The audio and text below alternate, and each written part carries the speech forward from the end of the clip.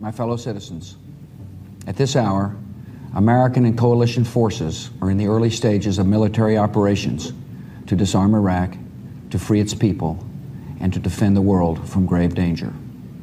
On my orders, coalition forces have begun striking selected targets of military importance to undermine Saddam Hussein's ability to wage war. On March 20th, 2003, the most powerful military in the world announced that it would go into Iraq to get rid of a bad guy. And this would be the beginning of a new world order. The Bush administration made it abundantly clear that this was the idea. Of course, the invasion fell into shambles, and the war in Iraq became the biggest stain on Bush's legacy, at least until he left. He became the 21st century Vietnam, pulling human lives, neighboring countries, and trillions upon trillions of dollars into a black hole, changing the trajectory of not only both countries, but also the Middle East and the entire world forever. On tonight's episode of A Conversation Before the World Ends, and the first of a series, we'll be venturing to Iraq, and not just talk about the war on Iraq, but the events that took place in Iraq in the last century, from the post-Ottoman to the rise of Saddam to the First and Second Gulf War, and try to understand how and why did this war take place, and could it have been avoided, and what was its impact.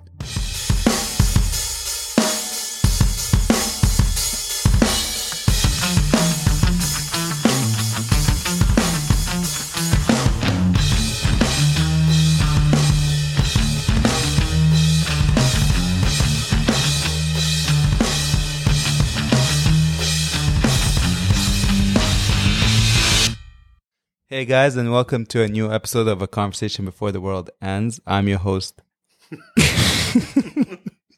Kareem. And I'm Eamon. And welcome to today's episode. So, Aim. It's not a laughing matter what we're talking about today. It's not. Yeah, but I don't know why you...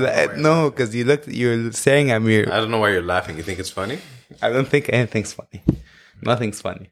I know we kind of said that we would be tackling conspiracy theories. And I know you got tinfoil hats ready.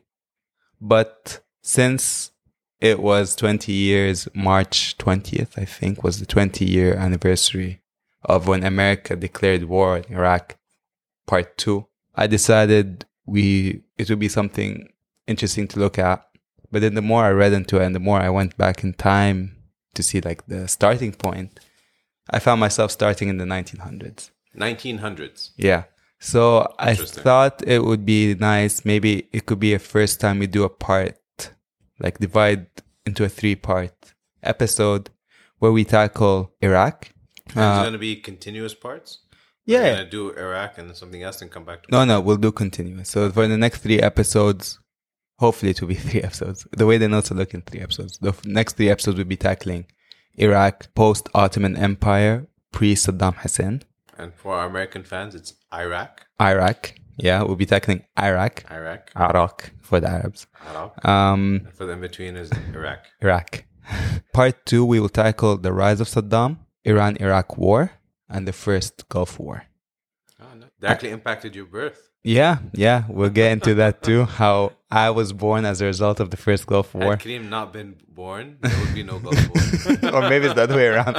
Had there been no Gulf War, there would be no Kareem. It was the Gulf War craze. Everyone was reproducing. It's the predestination of what came first. Yeah. Third part and final part, we will be tackling the second Gulf War with Bush, Saddam, the capture of Saddam, the fall of Iraq, and what we could learn about this war, the second reason. And is there a through line from when the Ottoman fell to the second Gulf War and what came beyond and how that shaped the Middle East? Because I'm pretty sure there's a through line between that and the Arab Spring, the rise of ISIS, of course, and even 9/11, which is a whole topic in itself. I think everyone has an opinion on this war. No. Yes. But everyone has been affected by those 2 Gulf Wars and 9/11, because 9/11, I think, will be a point in one of your parts. Yeah, so it should be a chapter. It should be a chapter. And I will make the claim that since 9/11, we as a society have just recovered from the flight restrictions that were caused from 9/11 this year or the year before. Mm-hmm. Flying has never, we have just recovered from it. It's insane that I can't think of flying pre 9/11, like when it was a bit more laxed. Yeah, but I think the system and technology is what I mean. It's not lax, but Oh, yeah, they finally integrated a security system that is seamless and no longer as crazy as it was during that post 9/11 flight craze. Now, the thing about 9/11, I thought about it when I was doing the notes, how much I would cover from 9/11. But again, because you said separate topic, yeah. it's a whole topic onto its own. It's a MacGuffin to get to the Iraq War. Because 9/11 is what caused 9/11, or the things leading up to 9/11 was so much. Because you could go to the Afghan-Soviet War, Mujahideen and all that, American imperialism, the fall of the Soviet Union. You know what I mean? Like all these, I think it's almost built up to 9/11, and the 9/11 was a new era of history. Agreed. So yeah. I think it's fair to differentiate that to the audience, that 9/11 won't be the theme of this. It's more about the war itself. Yeah, and another thing is, I tried so hard. Not too far. But in Not the so end, fast. and I think it's been 20 years since Meteoro as well. No? Yep. The anniversary, so Yeah. tie it in, bro. Yeah, we're gonna make a Linkin Park reference somewhere. Yeah. Metro was a post 9/11 album. The album to help us go through the Iraq War. For sure.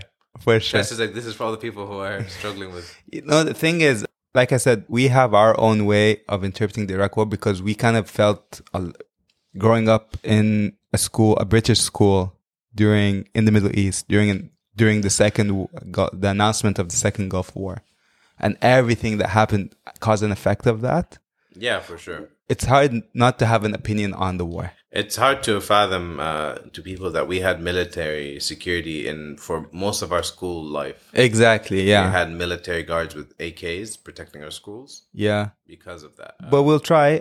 We will talk about how America's involvement in Iraq does not only stem from the first Gulf War, and it actually goes all the way back when Britain kind of fell out. But do you want to start things off? Let's start. Part 1, Once Upon a Time in Iraq.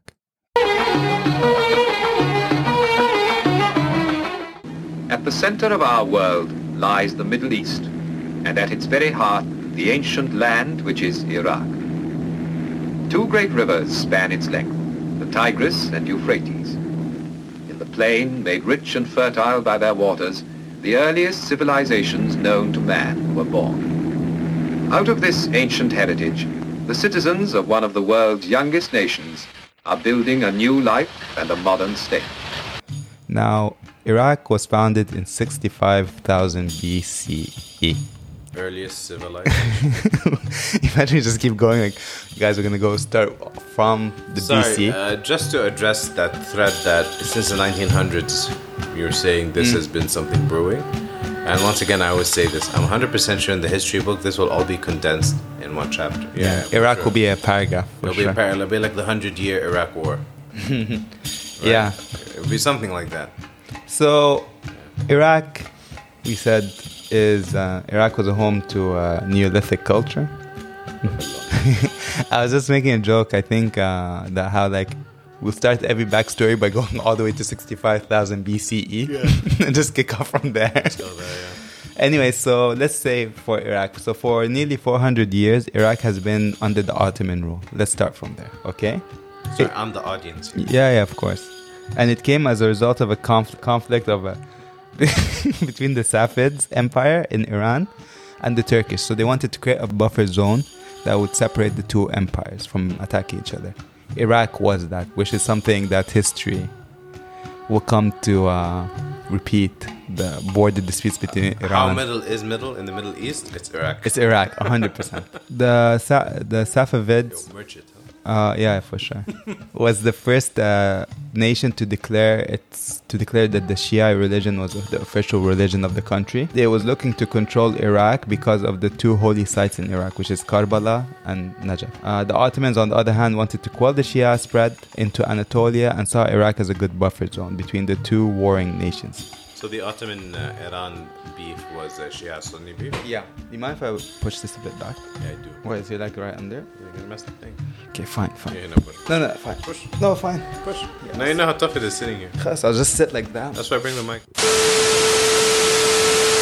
Okay. It's not nice sitting in the audience seat. No, it's not. Yeah, we're kind of sitting in opposite. But this is nice seating, no? Where I usually sit. No, not me. You, where you're sitting. So during the Ottoman period, the Sunnis were able to take advantage of a new and economic educational opportunities, while the Shiites were frozen out of the political process once the Ottomans took over. So this is the first time we see that the Sunni minority started ruling over the Shia majority, which is something that would plague Iraq for years and years and years to come. By the 17th century, frequent conflicts with the Safavids empire had sapped the strength of the Ottoman and had weakened its control over its provinces, right? The nomadic population swelled with influx of the Bedouins from Najd in the Arabian Peninsula. Bedouin raids on settled areas became impossible to curb, and between 747 and 1831, Iraq was ruled by the Mameluke dynasty, Gregorian origins, who had succeeded in obtaining autonomy from the Ottoman Empire. And they suppressed these tribal revolts and curbed the power and restored order and introduced a program of modernization of the economy and the military. So Iraq broke free from the Ottomans. Yeah. That whole beef. Exactly. Well, until 1831, where the Ottomans managed to overthrow the Mamalik regime and impose a direct control over Iraq. The population of Iraq at that time was 30 million at 800 AD under the Islamic Empire. It was a proper empire, but it was like, a puppet-ish empire. Yeah. But because of all the infighting, it entered the 20th century with a population of only 5 million. A little bit of the geography. The land of Iraq existed as three distinctive semi-autonomous provinces within the Ottoman Empire. So the Ottoman Empire divided Iraq into 3 different provinces. In each of these, you had different ethnic groups based on either religion or ethnicity, right? So you had the Shia, the Sunni, and the Kurds. Of course. With the veneer of the Ottoman rule resting on top of these complex networks of local clans and tribal alliances. Because don't forget, like most Arab countries in the peninsula, it's all run by tribesmen. Yeah. Each tribe has their own custom and way of dealing things. Yeah. By World War I, the Ottoman Empire had sided with the German and the Austrian-Hungarian alliance, or the empires. This meant that Britain pretty much in war with the Ottomans. So Britain tried to raise an Arab revolt against the Ottomans to kind of ease or quell the war in the Middle East. So Britain forged an alliance with Emir Hussein of the Hijaz region, which is now the western part of Saudi Arabia. It was called the 1915 Pact, which was mutually advantageous, promised Emir Hussein of Hijaz that he'll have the independence of the whole Arab world for him, and he would rule it, his dynasty would rule it. But unbeknownst to him, Britain had already made a pact with France that it would divide the countries between them after World War I. Yeah, so they tricked him for the time being to rise up against the Ottoman. Yeah, this is called the Sykes-Picot Agreement. Britain and France would carve up the Middle East. Yeah. So those future independent Arab nations were not going to be independent, nor will they have a future, and they won't even be nations. They'll just be resources for these 2 empires. The Arab part will be carved in into 2 parts. So you had the Greater Syria area and Mesopotamia, which would be divided between France and Britain, with Britain taking Mesopotamia and France taking the Greater Syria area, which would take Syria and Lebanon. Yeah. Mesopotamia would go from Palestine to Jordan to Iraq. I mean, what's the point of a war when you can't enjoy the spoils of a victory, right? So this double cross was sealed in what we call the Paris Peace Conference of 1919, which I think you think, or we both think, is like the Treaty of Versailles is 100% future episode, right? For sure. It was again solidified at the San Remo Conference in April 1920. Under the terms of these agreements, France was handed Greater Syria, like I said, and Britain would be taking the other parts of the whole of Middle East. And don't forget that Britain also had Egypt under its control as well. At that time, yeah. Exactly. So it had Egypt, Sudan, Arabia, Syria, Jordan, Palestine, Iraq. Lockdown, yeah. Low-key, France took the short end of the stick in that one. Definitely, yeah.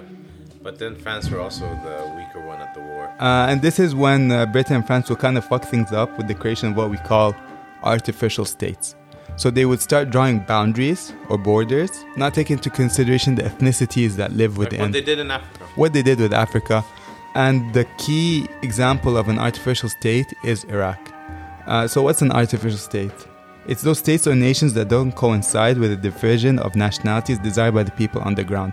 All nation states are somewhat artificial states to a certain degree, but at some point there's some national identity. Shout out to our last episode on nationalism. Iraq did not have that, because you had Kurds, Sunnah, Shia. And it's also a strategy to keep them always divided, right?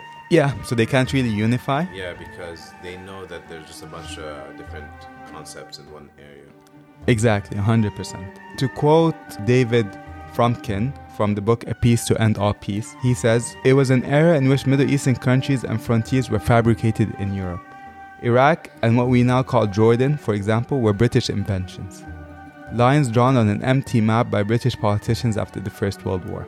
While the boundaries of Saudi Arabia, Kuwait and Iraq were established by the British civil servant in 1922. So how about the promise they made to Amir Hussein from the Hijaz in 1915, akin to a future independent Arab state? Well, the British had tweaked it somewhat by then. You see, because after World War I, there was a new commodity that was becoming valued. Oil. And on Iraq's luck, it was sitting on a shit ton of oil that Britain kind of wanted. Today, the Prime Minister and Mr. H.S. Gibson, Managing Director of the Basra Petroleum Company, open a new oil field which will bring wealth to the country. Premier Nouri Pasha El Said turns on a valve and the oil begins its flow to the markets of the world. But that's why when they said to the guy was like, what about my independent Arab state? They're like, yeah, about that. Yeah. We just found something we really coveted. We really covet. London suggested that perhaps these places should have a special administration to look after them. One of the villages that was discovered where a lot of oil will be discovered is a city that we all know from recently, Mosul. And England eyed the fuck out of that area because it was sitting on an oil mine. So instead of creating one Arab state, Iraq became its own nation once it separated, so Britain could have its eye on it. The oil, yeah. And actually, Britain didn't present this as a land grab. You know, the British have an interesting way of like claiming altruistic reasons to take over a country. For sure, yeah. As something America would 100% copy all the time. Hope. Yeah. Britain was there to ensure that there was a civilized transition from the Ottoman Empire into one where the Iraqis can govern itself. How many times have we heard this before? All the time. For the top 10 awful American remakes. You know what I mean? Like, it's if you like, what's his name? Homelander and... Soldier Boy. Soldier Boy. Yeah. So every time every time America does something, chances are it's just a remake of something Britain did 100 years earlier, you know? So America would remake this 80 years later about them going into Iraq to transition it to a modern society. When the local leaders complained, Britain simply dismissed them and replaced them with pro-British bureaucrats, ignoring tribal leaders and placed British civilian service in their places. And to ensure that these civilian servants were cool, they placed soldiers to protect them. To the few Britons who had some familiarity with the corners of the Arab world, this kind of brought like an impending calamity. One famous person who would complain about this was T.E. Lawrence, or better known as Lawrence of Arabia. Of course. As Lawrence wrote to a newspaper editor in September 1919 regarding the tensions in Iraq, he said, and I quote, "If we don't mend our ways, I will expect a revolt about the March next." Of course, Lawrence of Arabia is a whole different episode. His prediction wasn't wrong. The only thing that was wrong about it was that it didn't come in March, but it came in June. 3 months off. 3 months off. Revolt actually came about with both Sunni and Shia Iraqis uniting to demonstrate against the British. Wow. Especially with the British new land ownership and burial taxes. The British tried to quell the revolt by arresting a sheikh from one of the Zu'alem tribe, and he would eventually be freed by his warriors. The revolt soon gained momentum as the British garrisons in the mid-Euphrates region was weak, and by late July, the armed rebels controlled most of the mid-Euphrates region. The success of the tribes caused the revolt to spread in lower parts of Iraq and all around Baghdad. The British War Secretary at the time, Winston Churchill, authorized the immediate reinforcements from Iran to include 2 squadrons from the Royal Air Force. Oh, serious? Yeah, so this was the first time that they used aircrafts to quell a rebellion. Wow. And this played a huge role in ending the revolt. Some tribes worked against the revolt, and also there were some tribesmen who were kind of with the British side because they did profit from the British. Craze. Eventually, the rebels began to run low on supplies and funding and could not find support for much longer, and the British forces just became more effective. The revolt ended about 4 months later, on October 1920, when Najaf and Karbala suffered bomb attacks. The British went as far as wanting... But, by the way, side note, Winston Churchill kind of wanted also to drop mustard gas on the Iraqis, but he couldn't.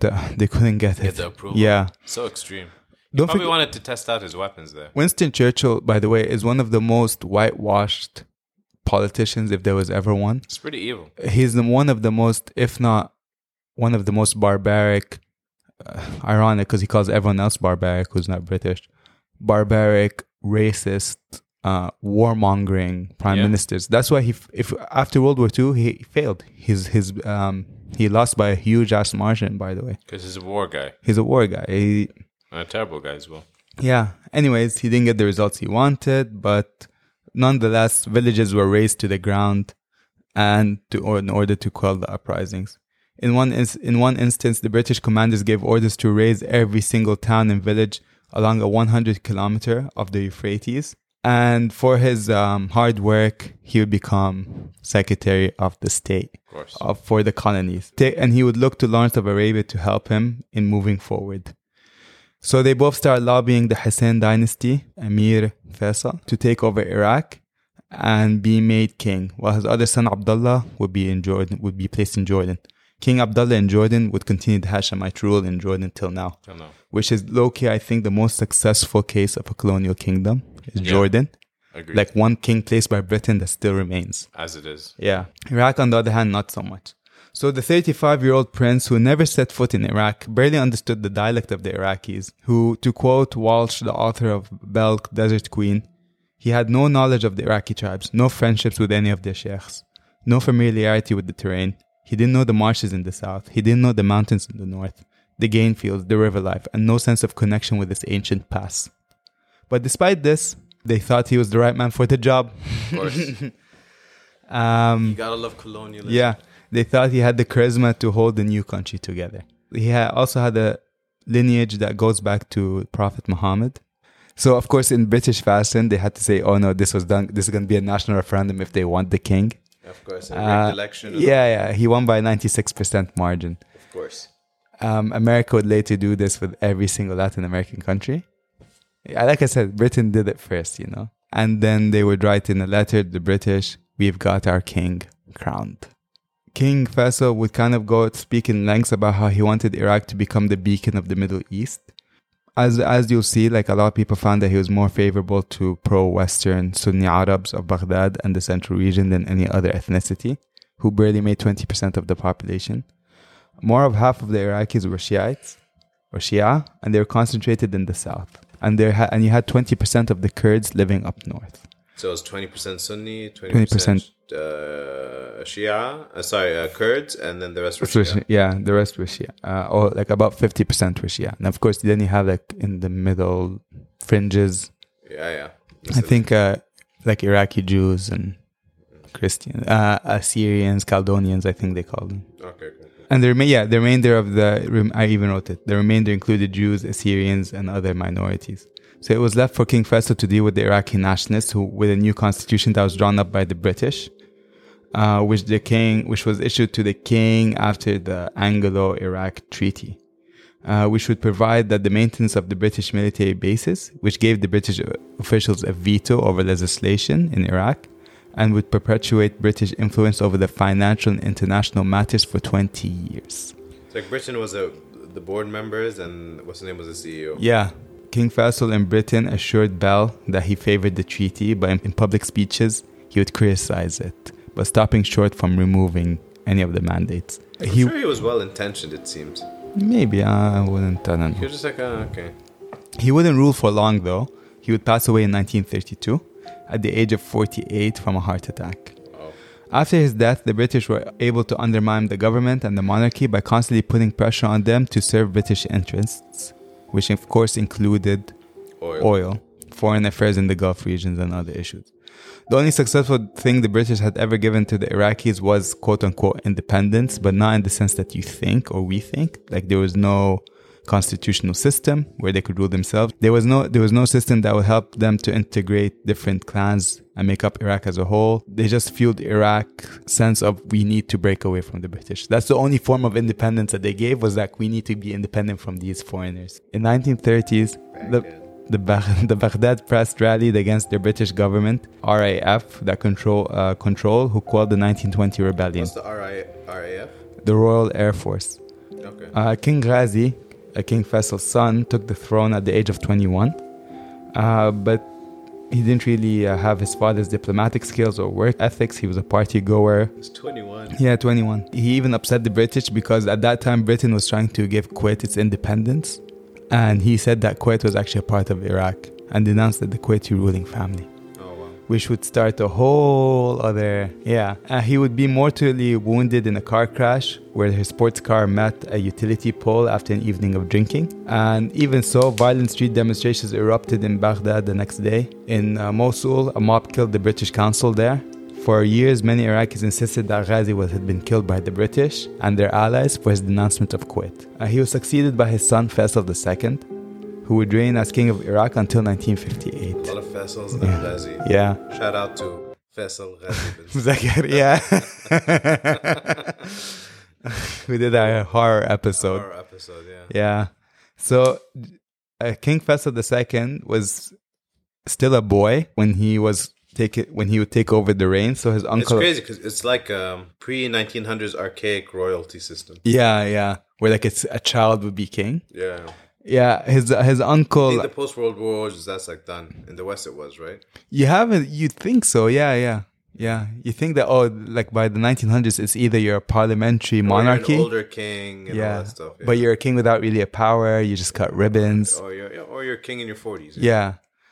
He would be ruled with his uncle, Abdullah, a faithful ally to the British, and a person named Nouri al-Saad, or Nouri Sayyid. Fun fact... Nouri would become prime minister 8 times from the 1930s to the 1950s. He would go, come back, Britain would always take him out, put him back in, take him out, put him back in. Indecisive, man. But have some self-respect, bro. Yeah. You know what I mean? She dumped you, bro. Yeah. British interests seemed firmly back in the saddle, but the nationalist officers at the time of Iraq by 1958 were kind of having enough with this. Because by the 1930s, Arab leaders were also angered by the number of European Jews migrating to Palestine at that time, and they thought that this was helped by British mandates. Mm-hmm. So this kind of started to get an ire of the Arabs who were living in the region. Also, it was angered by the fact that the British had suppressed a revolt by the Palestinian Arabs in 1939. Iraqi army officers were actually invited to Jerusalem to fight to help the Palestinians out. And then when World War II began, Iraqis started supporting Hitler just to get rid of the British. Wow. That's how much they despised the British. This is why we have like this constant thing in the Middle East where they look favorably to Hitler because they were so antagonized by the British. You know what I mean? Yeah. It was widely acknowledged that the most of the junior officers in the Iraqi army are pro-German and anti-British. A U.S. diplomat in Baghdad wrote in 1984. Iraq attempted to ally itself with Germany and in 1941 threatened to fire on British planes that left any airfield near Baghdad. You also have the exploitation of the country's newfound oil wealth, which propelled an economic boom in the 40s, but only enriched the higher-ups and the British. Ordinary people were still suffering huge inflation of prices, but they weren't getting any money in return. I drink your milkshake. I drink it up! In 1941, a man called Rashid Ali, a civilian figurehead in the Iraqi army, led by 4 colonels, tried to stage a coup. The British Royal Air Forces, were stationed on the outskirts of Baghdad and held the Iraqi army at bay while the British reinforcements from India landed in Basra and started marching north. By June, the British had control of Baghdad, and Rashid Ali's 2-month rule ended when he fled to Berlin. The rest of the 4 colonels were hanged for their efforts.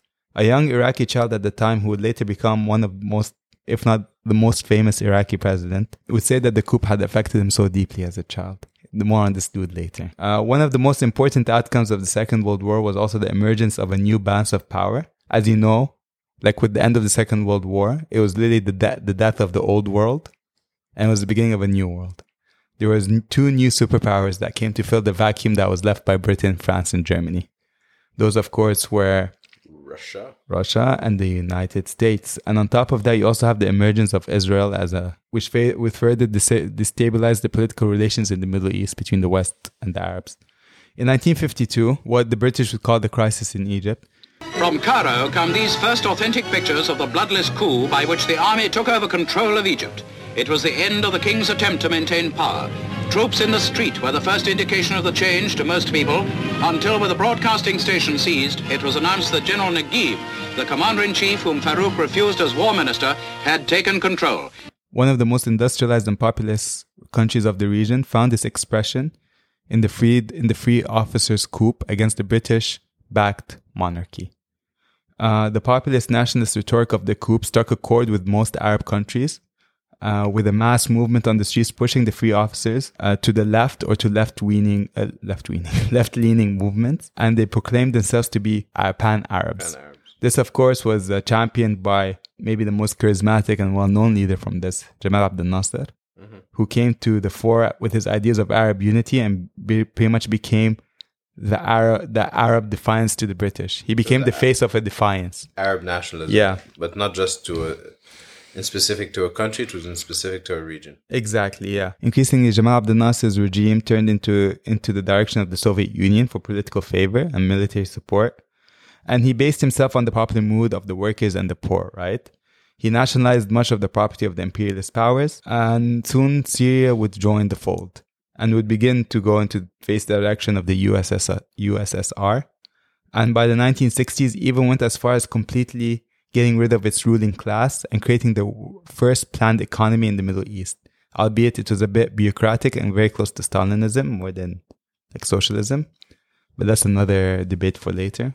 You have Syria and Egypt both making a successful cut from... It's interesting to see this happening again now, but it's not Britain, it's America. Yeah, America has begun to lose... the England of what you're saying now. Yeah, exactly. So, of course, in 1956, this kind of escalated to the point where Abdel Nasser nationalized the Suez Canal. Of course, took the ire of the British even more, because I think that was the last stand for the British, was the Canal de Suez. Then there was a union with Syria was declared in 1958, and it was called the United Arab Republic, the UAR. The move was met with a huge popular enthusiasm across the Arab world as the beginning of a much yearned socialist unification of the Arab people. 2 weeks later, the Western-backed Jordan and the Iraqi government established their own version, or like I guess the wish version of this. It's called the Arab Union, which didn't even last a year. It's the NWO silver and black. Exactly. We forgot about them, Yeah. The reality, of course, was more complicated. So while resting on mass movements to deliver blows against imperialists, Abdel Nasser didn't really break away from capitalism, as he would claim. Meanwhile, his regime operated along the classical, what we call the Napoleon Bonaparte line, with communists and trade unions frequently being subjugated by police brutality in Egypt. So communists were rounded up and arrested during Jamal Abdel Nasser's reign, by the way. Like them and the Muslim Brotherhood. The unification with Syria, meanwhile, was seen on the Egyptian side as a means to expand markets for Egyptian goods. And on the Syrian side, it was seen as a chance to liquidate all political opposition within the country, and particularly the mass Syrian Communist Party. So they had Abdel Nasser help purge the communists in Syria as well. Nevertheless, in Iraq, anti-British passions were further inflamed by the outbreak of the 1948 war in Palestine, where Iraqi troops fought on the Arab side, as we said. So by then, Iraq had a sense of Arab unity ever since 1948. We want to join what others are doing. We are all Arabs now. Yeah. And I guess in a weird way, the war in Palestine created this sense of unity that, listen, we're all together in this. You know what I mean? There's a foreign invasion happening. This country, this illegally formed settlement. So by 1956, when Jamal Abdel Nasser was wrestling the British for Suez Canal, this kind of also sparked up an Iraqi fever. By 1958, a nationalist army officer named Abdul Karim Qasim led a popular coup against the pro-British regime. He angered Western superpowers by taking Iraq out of the so-called Baghdad Pact. So what was the Baghdad Pact, or the Middle East Treaty Organization, or the MITO? MITO. It was a military alliance of the Cold War, which was established in 1955 by Iran, Iraq, Pakistan, Turkey, and the United Kingdom, with the main purpose to prevent communist incursions in the country. So they got rid of that, and they kicked off the coup. He was also hoping to get rid of the pro-Western monarchy, and he wanted to nationalize foreign oil companies. Of course, was the ironically named the Iraq Petroleum Group, the IPG, which was started by Britain, and did not give anything to the Iraqis. So the irony in naming that. Also, he wanted to redistribute land ownership because it became tremendously concentrated in the hands of the few. For example, 49 families owned 16% of Iraqi land. Wow. Which is crazy. On July 14th, a group of free officers, a secret military group of mostly Sunni Iraqis, led by Abdul Karim Qasim, seized control of Baghdad's broadcasting station, where one of his associates, Colonel Abdul Salam Arif, more on him later, would denounce imperialism and the clique in the office that controlled Iraq, and proclaim the new republic and the end of the old regime. He would then dispatch 2 detachments to the palace to deal with King Faisal II and his crown prince. The other went to the prime minister. At approximately 8 a.m., the king and the crown prince and the Princess Hayam, I guess his cousin, Princess Nafisa, Princess Abdiya, and other members of the Iraqi family were all killed. No. Yeah. Only Princess Hayam survived, and she would later go on like a tirade about how the injustice she felt. But with the demise, the Iraqi Hashemite dynasty had ended. Meanwhile, the prime minister temporarily slipped away, and he would run away, and they would offer 10,000 Iraqi dinars for anyone who could capture him. Wow. They're out for blood. On July 15th, he was spotted in the streets of the Al-Batawin quarter in Baghdad, attempting to escape, disguised in a woman's abaya, and he was caught and he was shot. His body would be buried in a cemetery later that evening. Mob violence continued in the wake of his death, spurred by Arif to liquidate traitors. So they would send out people in mobs in the streets to liquidate any traitors or any pro-regime members. It must have been messy though. Yeah, the body of the king's uncle was taken from the palace, mutilated and dragged through the streets, and finally hung outside the Ministry of Defense. Several foreign nationals, including Jordanian and American citizens staying in Baghdad, were killed in the mob. Mass mob violence did not die down until Qasim imposed a curfew, which still did not prevent dissidents or mutilation or parading around with the corpse of the prime minister. They dug up the prime minister's body and dragged him across the street.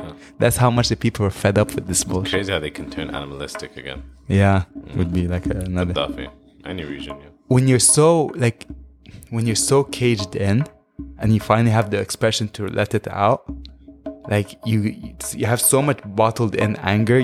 What would you do? You know what I mean?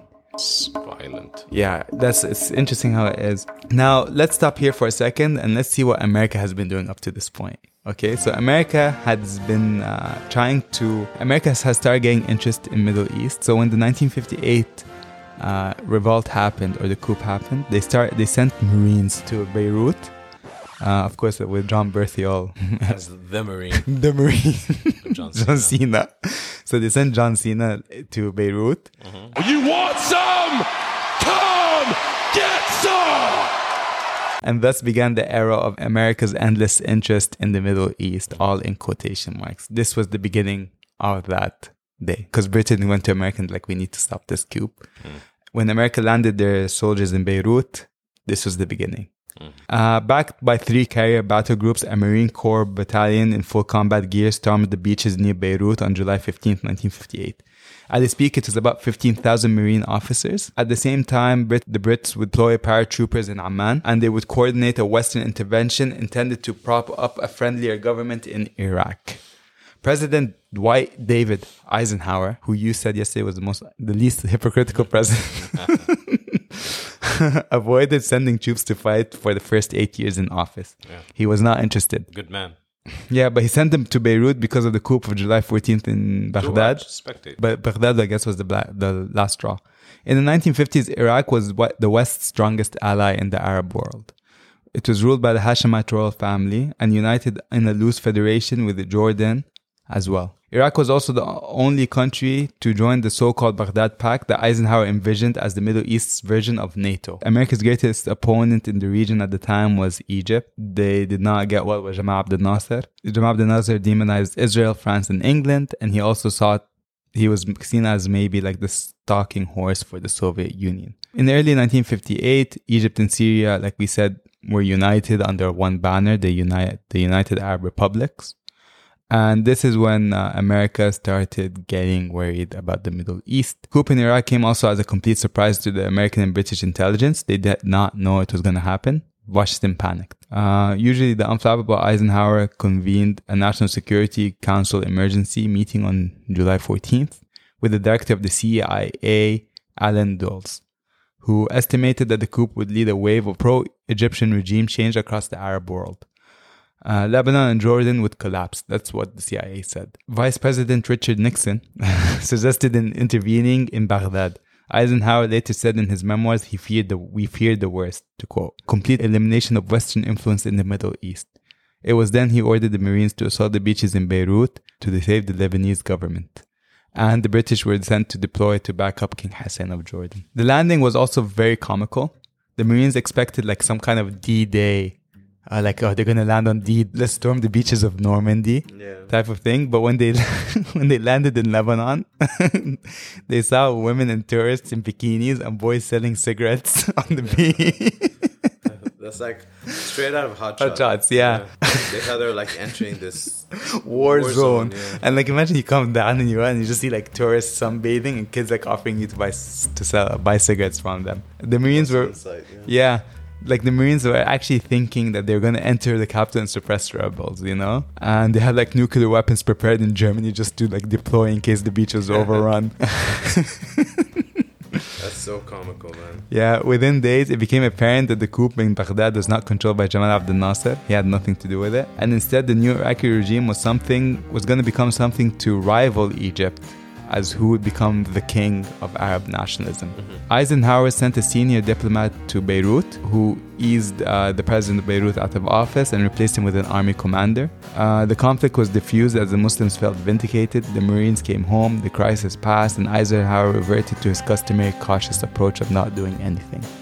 The intervention was also criticized in Congress. A young senator named John Fitzgerald Kennedy said that the administration was demonizing Abdel Nasser, who was not a Soviet puppet, and we should work with Arab nationalisms against the Soviets. That's what he said. He predicted that the remaining monarchies in Arabia would be swept away if they did not reform. And his colleague William Fulbright was against the intervention in Beirut and argued against it on the 14th in the White House. Britain, on the other hand, deployed troops in Jordan in the request of the King Hassan, a relative to the monarchy that got in Iraq. Again, nothing really happened. Like the coup was a success. It would kind of give rise in their own to two people who become major players in the fate of Iraq for years to come. A guy named Ahmed Jalabi and Saddam Hussein. More on them in a second. Like they would be so affected by the 1958 coup that it would kind of change the directions of their country. Like it motivated them. Yeah. Inspired. I'll tell you what Ahmed Jalabi is famous for. The coup would also send a precedent for the use of violence and terror and conspiracy to demonize and target individuals. During the first 5 months of the coup, General Qasim would survive 2 assassination attempts organized by the colonel who he took over the stations, Abdeslam Arif. Oh, what a betrayer. Yeah, because he was pro-Nasser and he felt that Qasim wasn't Nasserist enough. Wow. He's like we were supposed to unite with Jamal Abdel Nasser. He wanted his own Iraq. Yeah. He would later be tried and arrested, Abdeslam.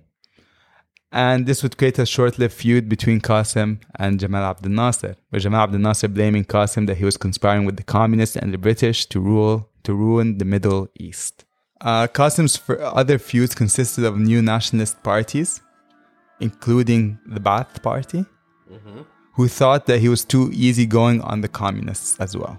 In land reform, because at that time Qasim was kind of hanging out with the communists, he tried to use them for support and leverage.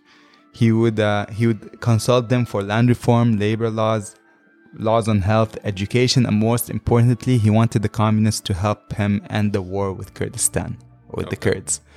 The CIA, of course, was having none of this shit. They're like, you know what? Kill him. Kill him now. Do it. We're out of this. They sent Qasim a poisoned handkerchief as a present. But perhaps one of the most popular... They're so like comical. Right? And they're It's like a Mel Brooks movie, man. yeah. But apparently, like, the handkerchief, like, I think it poisoned one of his assistants who opened it first. Oh, wow. Like, yeah, you know what I mean? Like, it, like, you could also see the comedic, yeah, like, absolutely, it's crazy. But one of the most popular assassination attempts came on the 7th of October 1959, when the CIA backed a 6-man assassination squad outside of Al-Rashid Street in Baghdad. The night before, one of the would-be assassins would fall sick, and they would recruit a new 20-year-old Ba'ath Party sympathizer to take his place. The young man was aggressive in nature, but he was an excellent handler of firearms, who have been rumored to have carried his first murder at the age of 15. And if you believe the stories, his name was Saddam Hussein al-Takridi. Damn. Although the assassination attempt... So when you zoom in on his face, yeah. Tony, it's dumb. Although the assassination attempt failed, after Saddam, who was only supposed to be cover, got a bit enthusiastic and opened fire at Qasim, and one of the hitmen who were supposed to shoot him accidentally shot one of his friends. Saddam Hussein also got shot in the leg from a friendly crossfire. So another where like even the assassins were shooting themselves by mistake. Qasim was untouchable. Yeah. Like I could just see him like not even realizing. Yeah, walking idly by like bullets around him, yeah. Or like the assistant smells like just collapses behind them. They should just take like I think they should not like don't overdo it. Just go through the CIA catalogs of assassination attempts, and you can make a nice parody movie about it. Yeah. Like even like when they Castro, like all the assassination attempts on Castro, the weird ones. Saddam Hussein would be forced to denounce, and he would leave Iraq for 3 years, and he would stay in Egypt in hiding. It was kind of rumored that the Americans had met Saddam in Egypt at that time when he went to visit the U.S. Embassy. More on that later. The other side of the coin, we said there was a man named Ahmed Chalabi who was affected by the 1958 coup. He was the son of a prominent Shia family. Born in 1945, his families were bank owners with the ties to the monarchy and to the British. His family would also, once they saw the writing in the wall, they kind of would bounce from Iraq, and they would spend most of their lives in the US and in London. And ever since then, he would spend his whole life trying to get Iraq back to the monarchy days. It was his long life passion to get rid of the Iraqi nationalists or the Sunni nationalists. He wanted to go back how his parents remember. Yeah. So back to the 60s where we stopped. Abdul Qasim would finally move against the communists and suspend their party. He's like, you know what? I used you guys enough. And he would go look for the military for assistance and to research its influence and its control. So several pro-communist officers had been dismissed. Measures had been taken to restore the confidence in the economy, and the Iraqis started to show interest in establishing a culture and business agreement with the United States. I kill a communist for fun. But for a green card, I'm gonna carve him up real nice. And even though Iraq kind of stabilized during the 1960s, in 1961 and 2, it would be embroiled in what we call like a series of crises. So by 1961, it was ready to open the doors with America. But by then, this is the problem with Qasim because he was non-political. He kept like going back and forth so many times. No ideology. What was his role at that time? Just president. He was the president. Yeah, Qasim Qasim, sorry. Yeah. Okay. Qasim, like we said, his first series of crisis was on June 25th, 1961, when he declared Kuwait as a part of Iraq and mobilized his troops on the border. The catalyst of his actions, of course, was that Britain gave Kuwait an independence on June 19th, like full independence from Britain, and it withdrew its military. So then Qasim saw it as an opportunity to say, okay, this land is mine now. The US State Department officials noted, and I quote, Iraq was advancing an old Iraqi claim, but one that has not in the past received much support from Arab states and has had no recognition in the world at large. See, the US at that time, they were kind of interested in what was happening in Kuwait a bit because they owned 50% of oil stakes in Kuwait. In the reserves. Yeah. And Britain was kind of interested in Kuwait because most of the oil that Britain was taking was from Kuwait. The Kennedy administration, because Kennedy was president at the time, Kennedy administration was hesitant though because he felt this was a British action and that America shouldn't get involved, because it could jeopardize the image of America being a progressive anti-colonial power that trying to work productively with the Arab nationalism. They had to fix up the image. Yeah. While Britain responded by sending 5,000 troops to Kuwait on July 1st, this was called Operation Vantage. Kennedy would dispatch a U.S. Navy to Bahrain to make sure that the situation was stabilized. The crisis was not resolved until October, when the British withdrew and was replaced by the Arab League force. In addition, former CIA official claims that Qasim was paid about $50 to $60 million in bribes in exchange to allow Britain to withdraw. It's like, listen, he's take 50, 60 million, like leave Kuwait alone for a bit. Wow. So the British could leave. Wow. Yeah. Good payout. Good payout indeed. Where this money came from is unknown, but in December 1961, Robert Comer, who was a senior of the NCS, the National Security Council, and Kennedy's advisor in Middle Eastern affairs, and an ambassador to Kuwait, Jernigan, had concluded that Kuwait's independence can only be assured if the ruler uses his fantastic oil revenues to buy support from other Arab leaders, including Abdel Nasser and the Jordanians. In other words, they proposed that Kuwait to bribe other countries to lay it off. So that's what they think happened with Qasim as well. Yeah. Crisis number 2 was brewing, because now this was happening in the south. In the north, in the Kurdish area, shit was brewing with Qasim as well. After their returning from exile, Qasim had promised a dude called Mullah Mustafa Barzani, a Kurdish member. He recalled him back from exile, and he said that he was willing to give the Kurds autonomy. We almost finish each other's sentences, kind of. In northern Iraq. But by 1961, the government had taken no steps towards implementing this program, which led to Barzani to leave Baghdad early and return back to the north to see what's going on. Yeah. Of course, the problem is that Kurds back when kind of had like a Bedouin mentality where it was all tribal and clan warfare. So the tribes started attacking each other. This led to age-old feuds and skirmishes between rival tribes. On April 13th, the U.S. Intelligence Board warned the head of the CIA, Alan Dulles, who Kennedy maintained as his position once Eisenhower left, that the laxity of the Qasim regime had permitted long-standing tribal feuds to rise up to the surface, and that the chances of rioting in the towns and some inter-tribal fighting on the modest scales were better than even. This warning was unheeded, of course. The CIA later acknowledged that they were far too optimistic that these battles would eventually stop. So throughout August, the U.S. officials in Iraq and Iran warned the State Department about a rebellion that was going to happen in Kurdistan. They did not even pay attention to it. They're like, this could destabilize the region. They did not care. Yeah, no one cared. On August 5th, the U.S. consulate in Tabriz warned that Iran and Turkey had been arming the Kurds with weapons, and they were encouraging them to attack. America didn't listen. Barzani had emerged victorious between the tribe warfare, making him the most dominant military power in the north. So he could take over. Within days, the U.S. Embassy in Baghdad reported that the senior Iraqi officials were pondering whether an effective deterrent would be to bomb the Kurdish villages. The U.S. Embassy sent to America, like, by the way, the army is saying, should we just, the Iraqi army want to bomb villages in Kurd villages. Or no? Yeah. Due to Qasim's profound distrust of the Iraqi army, which he purposely failed to adequately arm, they weren't able to subdue most of the Kurdish to begin with. You know what I mean? They're like we can't subdue them. So the fighting started. This resulted in a stalemate because, like I said, the army was so ill-equipped to deal with tribes. Yeah. The stalemate irritated powerful factions within the military because they're like, bro, like we can't, like, how are we a military and we can't defeat rebels? You know what I mean? And this would be one of the main reasons why the Ba'ath Party would grow stronger in popularity. They thought that Qasim was weak. Yeah. Throughout the fall of 1961, both Qasim and the Kurds tried to portray the conflict like in Cold War era terms. So like each one kept blaming that the other one was either working with the United States or with the Soviet Union. The Kurds were being described as American stooges. Qasim said that the United States were implicating Kurds to revolt, while he said that the Soviet Union were cool. They didn't do anything wrong.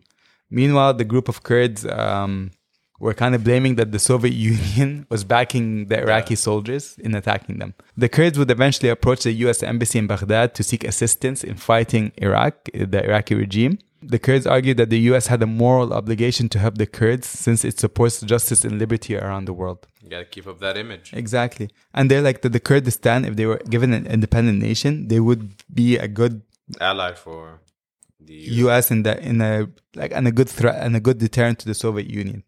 To this, the embassy officer, James Atkins, discouraged the Kurds from revolting and said that as a matter of policy, the US could not involve itself in Iraq's internal affairs, which is like the biggest cap if there was ever one, as you could see, as we will see later. And the third crisis, of course, that America and Iraq would go through was in the Iraq passed Public Law number 80, where Iraq expropriated 95% of the Iraq Petroleum Company's concessions, and it would announce that it would intend to start the Iraq National Oil Company by 1964. So they wanted to control They wanted to nationalize the oil. That would have gotten America's attention. Yeah, Kennedy's administration towards Iraq had shifted from Eisenhower's administrations. So Eisenhower was more of like, let's wait and see. Kennedy was like, no, we need to actually do something now. It's something we need to do, covert action or overt action. Mm-hmm. First of all, the recognition among senior Kennedy administrations that they felt they need to be more aggressive in dealing with the Soviets, especially in Asia, Latin America, and the Middle East. Yep. Secondly, Iraq's nationalizing of the IPC had convinced the Kennedy administration that the Qasim was posing a threat to the U.S. interests. Where did you hear that before? Mm-hmm. These conclusions led to the adoption of a dual tactic, like we said, overt and covert, right? The covert action was down to two things. The CIA's attention focused on two elements. Either we fund the Iraqi military to turn on Qasim, or we fund the Ba'ath Party to turn on Qasim. And this would start the relationship between Saddam and the United States. You ever heard the saying, the enemy of my enemy is my friend? While the U.S. officials believed... Saddam was in Egypt at the time. While the U.S. officials believed that the Ba'ath were anti-communist and anti-imperialist, it was not necessarily opposed to the West. You know what I mean? The CIA first developed interest in the Ba'ath Party around 1961. According to James Critchfield, a former chief of the CIA's Near East Division, he would say, and I quote, "In 1961 and 1962, the CIA increased its interest in the Ba'ath. Not actively to support it, but politically and intellectually we found the Ba'ath more interesting. We found it particularly active in Iraq. Our analysis of the Ba'ath was that it was comparatively moderate at the time, and the US could easily adjust to and support its policy. So we watched the Ba'ath for so long. So a slow preparation to take control. They planned to do it several times and we postponed it. So they wanted to coup earlier and they kept postponing it. Pushing it back and back and back. According to the CIA operation officers stationed in Iran during the 1960s, in the spring of 1962, the White House ordered the CIA to commence a plan to overthrow Qasim. So they sent a tele to the CIA operations in Iran that they want to start. Let's do it. The agency entrusted a guy called Archie Roosevelt Jr. Nepotism, baby. They're all Nepo babies. Yeah. And just as Iran was considering to help the Kurds, on June 2nd, Iraq's foreign minister Hashim Jawed called upon the US ambassador and told him to leave.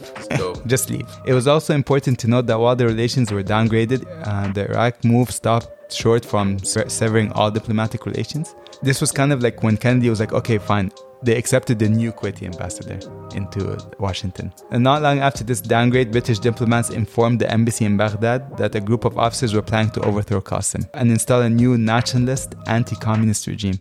It was such a mess, man. Like, the British ambassador, Sir Roger Allen, met with a guy named Roger Davies, an American deputy chief of mission in Baghdad, to discuss the situation. Like the CIA, the British were in bed with the Ba'ath Party and they were aware of the coup plans that were about to happen. Ba'ath had a lot of people talking to them. Exactly. With the major escalation of war between the Kurds and Iraqis, the US officials in Baghdad believed that the revolt had turned into a full-fledged storm cloud for Qasim. Popular frustration against Qasim and his pampered generals was growing, and their inability to crush the Kurds led to questioning, so where's all this money going? When you're subsidizing houses for the army, you're getting high-tech Soviet weapons. Like all these military people and they're not doing shit. No. According to the CIA official, it was at this point that the CIA made limited progress in convincing influential Iraqis to consider the possibility of overthrow.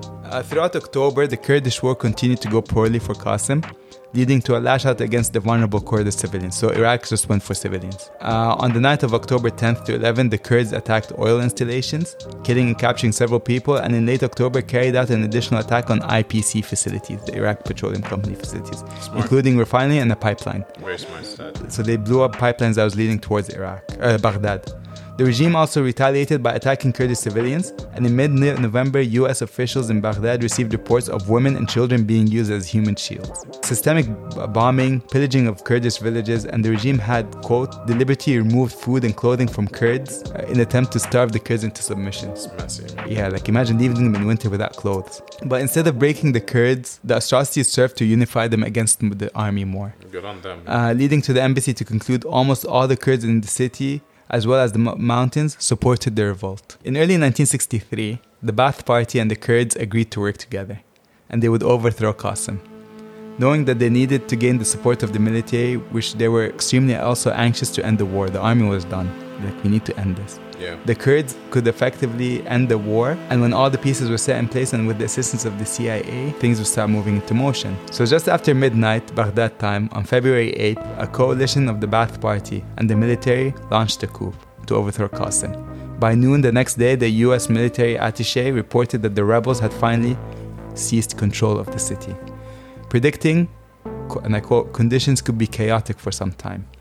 As the Ba'ath unleashed its militia to even old scores with communists, the CIA had the prediction was more direct. It's going to be a bloodbath. On February 9th, Qasim eventually offered his surrender. In return, he just wanted a safe passage out of the country. His request was refused, and in the afternoon, he was executed on the orders of the new formed National Council of the Revolutionary Command. Every time the Iraqis overthrow, they go for blood. Blood, man. Qasim was given a mock trial, broadcasted over the Baghdad radio, and then was killed. Many of his Shia supporters believed that he was merely gone into hiding and would appear like the Mahdi, which would lead to a rebellion against the new government, because don't forget, it's an all-Sunni government.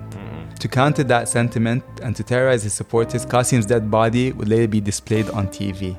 Wow. In a 5-minute propaganda video. It was called The End of the Criminals, which included close-up views of the bullet wounds in his head. Amid disrespectful treatments of the corpse, which ended with them spitting on his corpse as the final scene. So messy. So we're gonna end it here, because up next, the coup is in full swing. The Ba'ath Party will go, and this would cause the rise of this Saddam. is part one. This is the end of part one. A body shown, bullets in. Spitting on its corpse. Next week or 2 weeks, whenever we record again, we're gonna continue off now with the Ba'ath. You know how you end it? And then bodies, and then it's like, next time on. Next time on A Conversation Before the World End, we gotta go into Iraq. That body took over. I have a feeling, sir, the war in Iran is becoming a stalemate. We need to do something. Yeah. Like, all next time. No, so we're gonna leave off here. The Ba'ath Party is gonna be in control.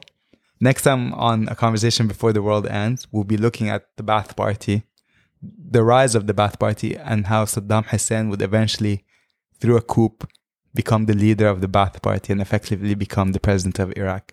How he would take Iraq to a war with Iran, and how this would eventually lead to the first Gulf War. Crazy. And how America went from supporting him, to antagonizing him, to supporting him, to him becoming supervillain number one. The ultimate toxic relationship. Exactly.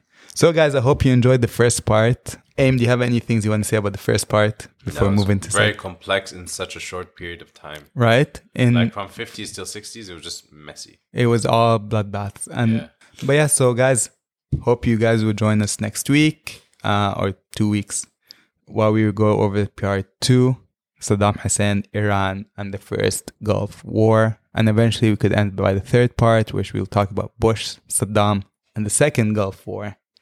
And wrap up this interesting and convoluted The Iraq trilogy starring Jeb Butler and John Cena. Anyway, guys, thank you so much for listening tonight, and follow us wherever you listen to your favorite podcasts.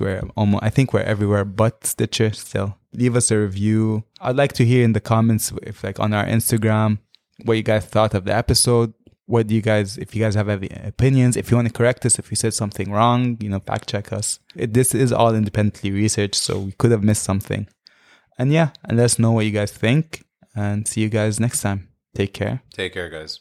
إذا الشمس غرقت في بحر الغمام ومدت على الدنيا موجة ظلام.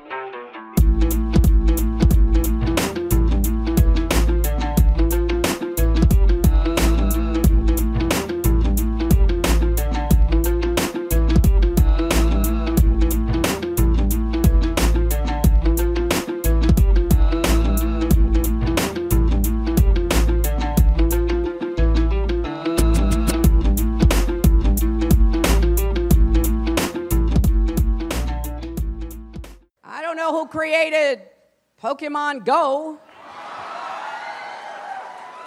but I'm trying to figure out how we get them to have Pokemon go to the polls.